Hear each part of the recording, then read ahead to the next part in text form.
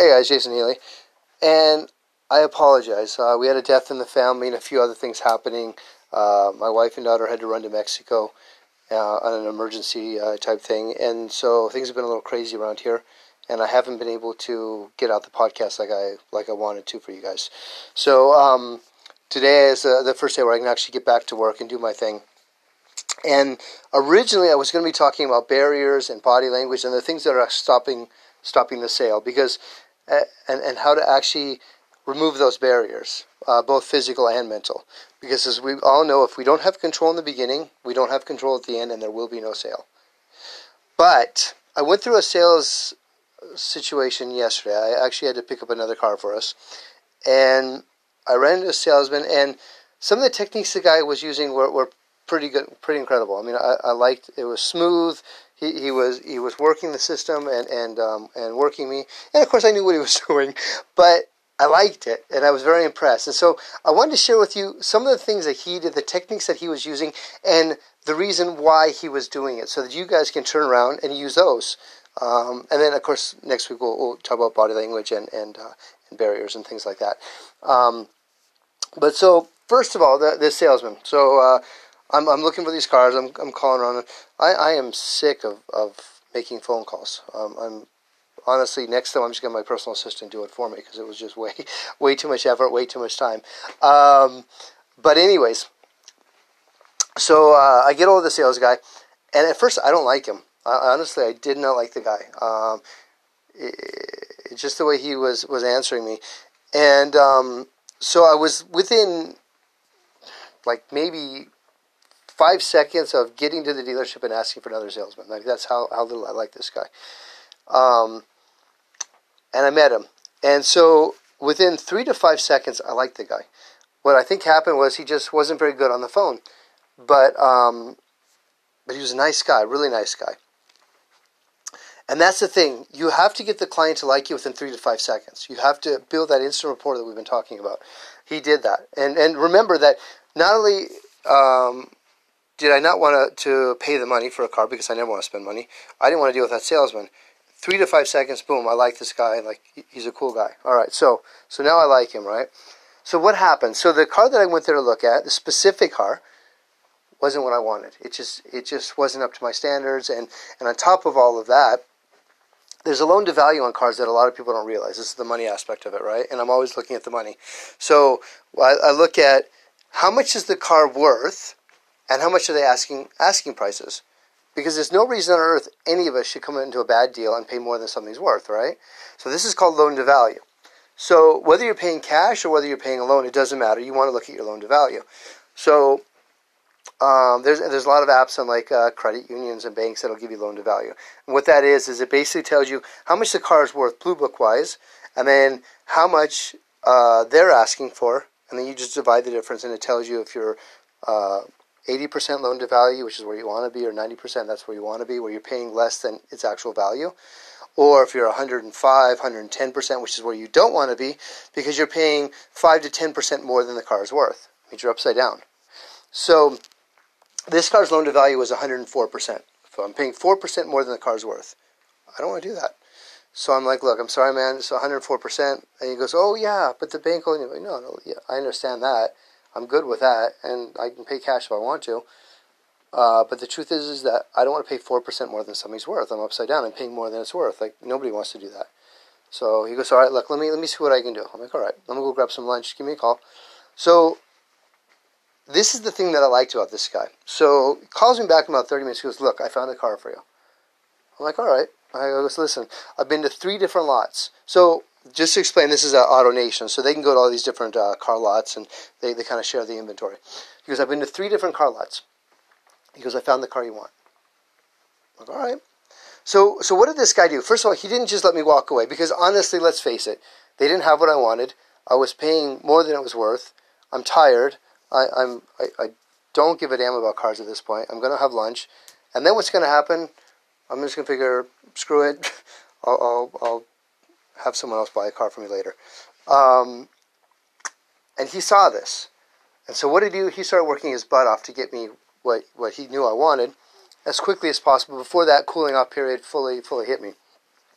So many salespeople see a sale, like, oh, the guy either wants to think about it, or it's not quite right for him, or whatever the situation is, and the salesman just kind of accepts it. Oh, okay.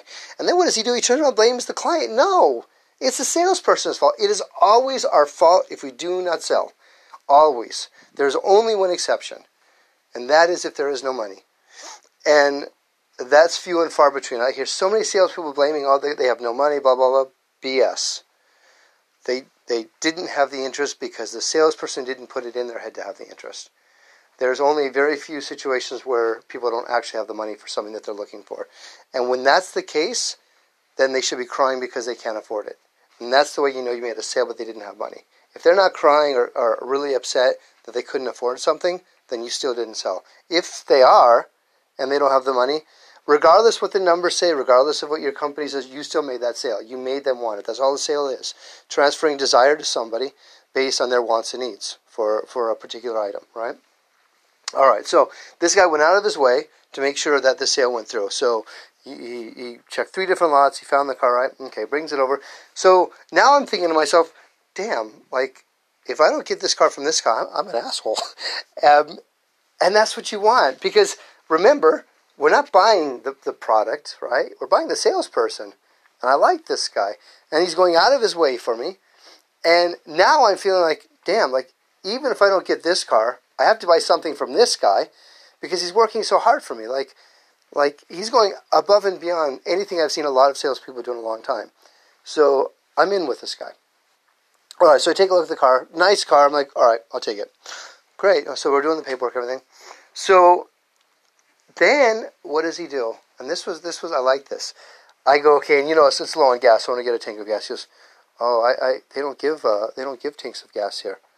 Now this is a takeaway. So what a takeaway is where you say no to something, a person's request, and there's several ways of doing takeaways, by the way, so I'll go with that right now.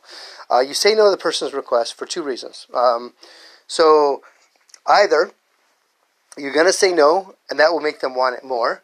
Like, for example, let's say, the car, for example. All right, no gas. Well, of course you want gas. Like, you're buying a car. The last thing you want to do is have to stop at a gas station and pay more money for gas, right? Just give me the free gas. I'm paying for it anyways.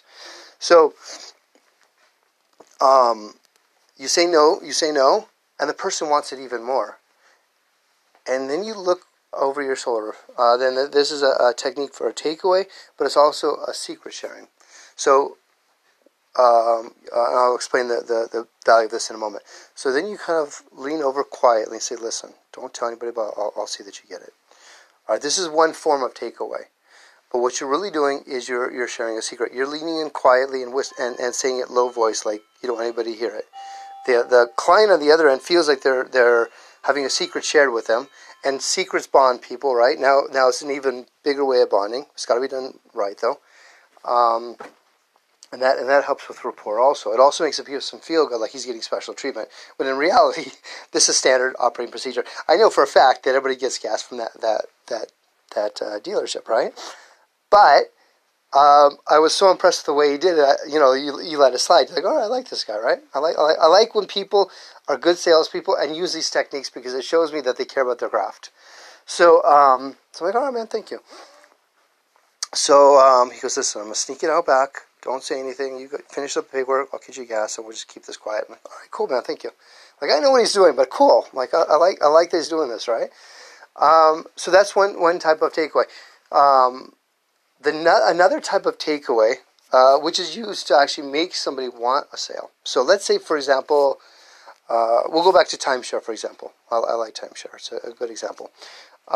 Let's say they're buying a 1-bedroom, and they're like, you know what, I want to get a 2-bedroom. Well, you know at the price point they're at that they can get a 2-bedroom, but you're selling them 1-bedroom, right? So, like, I want a 2-bedroom. I'm like, no, you can't do it, man. I mean, this is a 1-bedroom. I go. Then you say, look, if I can get you a 2-bedroom, and I'm not saying I can, I have no idea what we can do here, but if I can, do we have a deal? And you hold out your hand and you wait for them to shake it. That's a confirmation, right? And this binds it in their mind also. And then they'll say yes. All right, well, you know you can get them a 2-bedroom already, so you go to your manager, you screw around a little bit, pretend like you're talking to them, just tell them what's going on, right? Come back, say, great news, I got you the 2-bedroom. So now you took it away from them. They can't have it. And then you gave it back to them. Now they feel, wow. Because if you remember when we were a kid, right? And we had a ball we were playing with. And then the kid in kindergarten or whatever wanted to play with that ball and they took it away. Or we had a ball, that we weren't playing with. Or maybe we hadn't played with for months. And the kid started playing with it. What happened? All of a sudden you wanted to play with that ball, right? You never thought about it for like months until you saw that kid playing with the ball. It's the same thing as sales. Exact same thing. So this guy did the takeaway. He did his little secret, which I thought was pretty awesome that he knew that technique, right? It was one of my favorite techniques, by the way. I love the secret. And there's so many ways of using that. Another way of using that, by the way, is, let's say you've got a sales point of, let's say the item costs $5,000, whatever it is, right? $5,000 price point.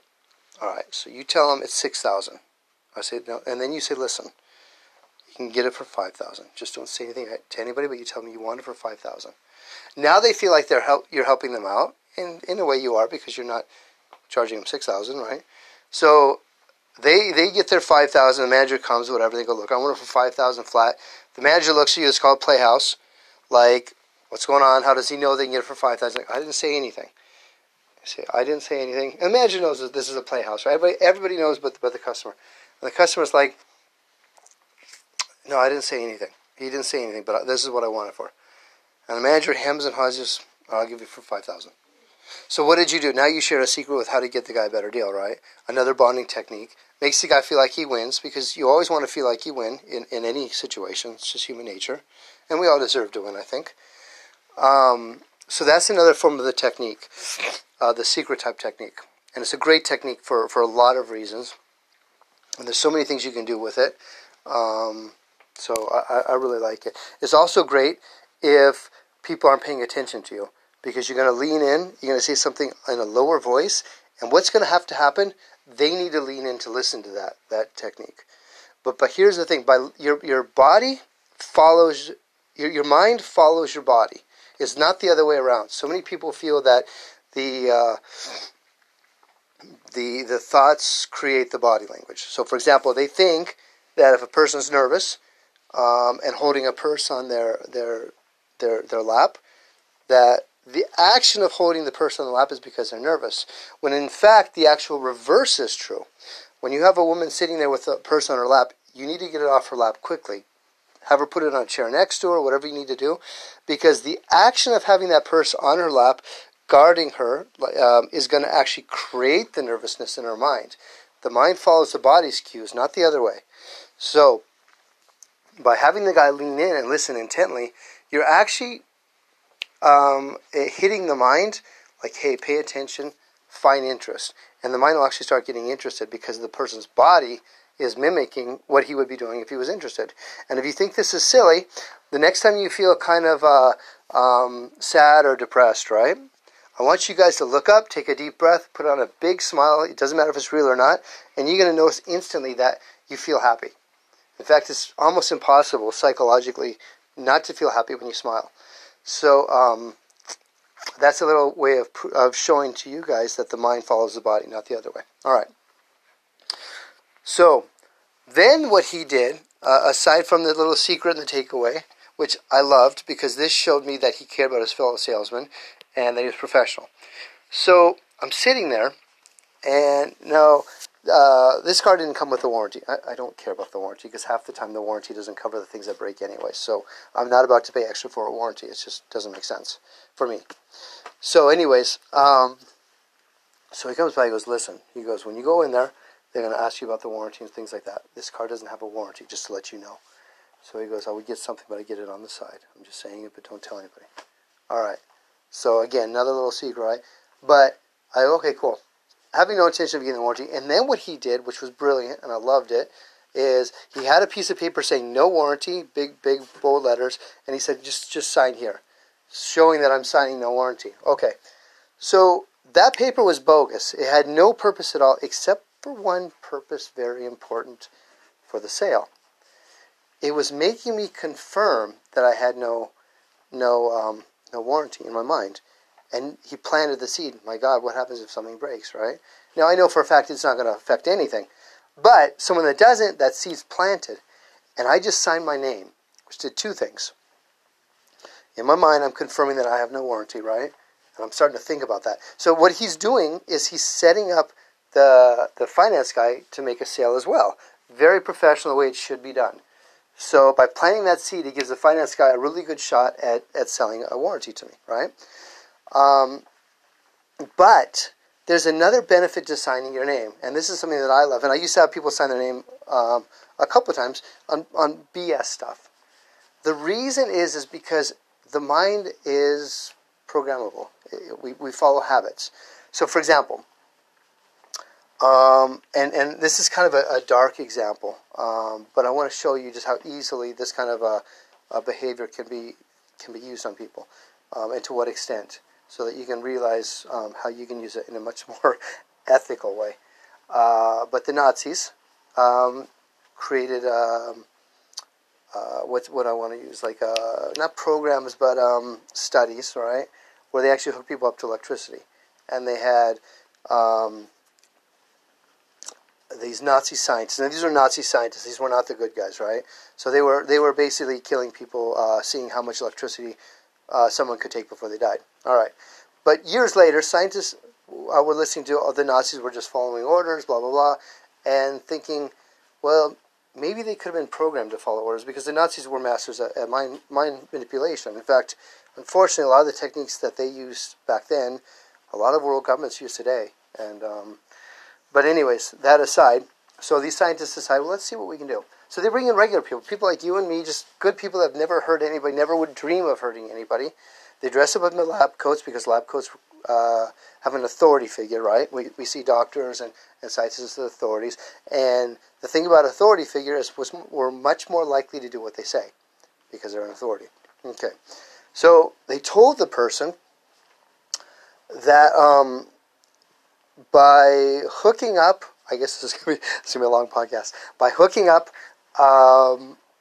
electricity to the person in the next room, they're going to be asking questions. Every time they get an answer wrong, or they don't answer, they have to administer mild electricity. Very mild. And they're just going to increase a little bit each time. Okay. So the people thought nothing of it. They never thought, at what point does it stop? Now, here's the thing. There was nobody in the other room at all.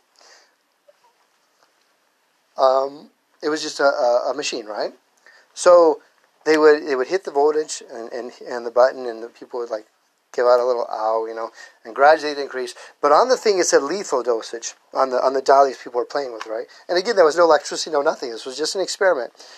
Do you know that 95% of the people, against their will, because they were ordered to by the doctor, administered lethal dosage? And the reason that is simply because they were told to. Because each action they had done before had forced compliance, making it easier to do the next action.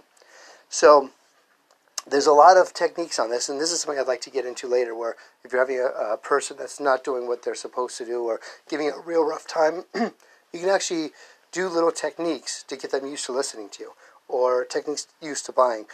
But one of these techniques is signing your name. Because what do we do at the end of the sale? We sign our name, right? We sign our name on the line to actually buy whatever it is we're trying to buy. So before that, you get the person used to signing the name on just stupid things. Like, oh, this is a survey, or just sign that way we did it. Timeshare is a good example, because they do a survey. They ask you, how you vacation, all these different questions about your vacation lifestyle. Then you have them sign it, just saying that that's their words, right? This is your answers, and I didn't make anything. I'm just going to sign, guys. Well, they'll sign it, but nobody cares if it's signed or not. What you're doing is getting them used to signing their name. And the more they sign their name, the easier it gets next time at the end of the sale for them to actually sign their name on the dotted line. It's just pre-programming. So what this guy did was he had me sign my name on the warranty, which made me realize that I had no warranty. So that put that in my mind. It was a definite, like, I'm committing to having no warranty. Wait a minute, like, what's up? I want a warranty. Like, what if something breaks? Now I'm nervous, right? Which I'm not, but this is how the technique works. The only difference is that I know. And on top of it, I'm signing my name, which is pre-framing my brain to sign again at the closing. So it was a double-edged sword, and it was done so well. And I'm like, wow, like, I love this guy's techniques. I love the guy, but when I see these kind of techniques being used, I'm like, because so many salespeople don't use these techniques, and I'm like, what the hell? Like, this is how you make the most money possible. Learn your trade. Like, there's nothing wrong with it. Like, enjoy it, have fun with it. And this guy loved like the game. Like, it was, like I know he needed the money, but he loved the game like I do, and I respected him, and I liked his techniques, and I just wanted to share some of these things with you guys, and I hope that they made sense. I know I kind of rambled a little bit left and right because when I get excited, I tend to do that. But start using some of these techniques. Like, we talked about the rapport. We talked about signing the name to get them used to it on just something BS. Do it before the sale, or do it to commit to the next guy. We talked about setting up the next salesperson's chance of adding to the sale. So do that. We talked about takeaways. Try doing some of those. Another technique that happened too was, when you say, "Oh, can I get this?" Well, I don't know if I can get it or not, but if I can get it, do we have a deal? Now you're forcing it, because the last thing you want to do is go to a manager and ask him 50,000 things and then have no sale. Like, it's BS for the manager, it's BS for you, and the client's playing games. So you want to get a commitment from them. You're getting that commitment. Like, if I can do this, is there anything else we need? And do we have a sale? Hold on. And so that's that. So I know this was a lot longer than normal, but there was a lot of things I want to share with you guys. A lot of cool things. So go ahead and try some of these techniques. Play with them for the next week, and then next week we'll talk about body language and some barriers. I'm probably going to break it up because barriers and body language are very extensive topics. So I think I'll probably talk about physical barriers first, because I kind of like that subject, and it takes the most courage to overcome those barriers. So I'll show you guys some techniques on how to do that, and then we'll talk about body language in the next podcast, or maybe the podcast after that, depending how long we have to go over barriers. All right, guys, have a great day. I apologize for taking so long. So this is actually twice the length of time, so technically it should count for two weeks, I think. But have fun, and I look forward to talking to you guys next week. Bye-bye.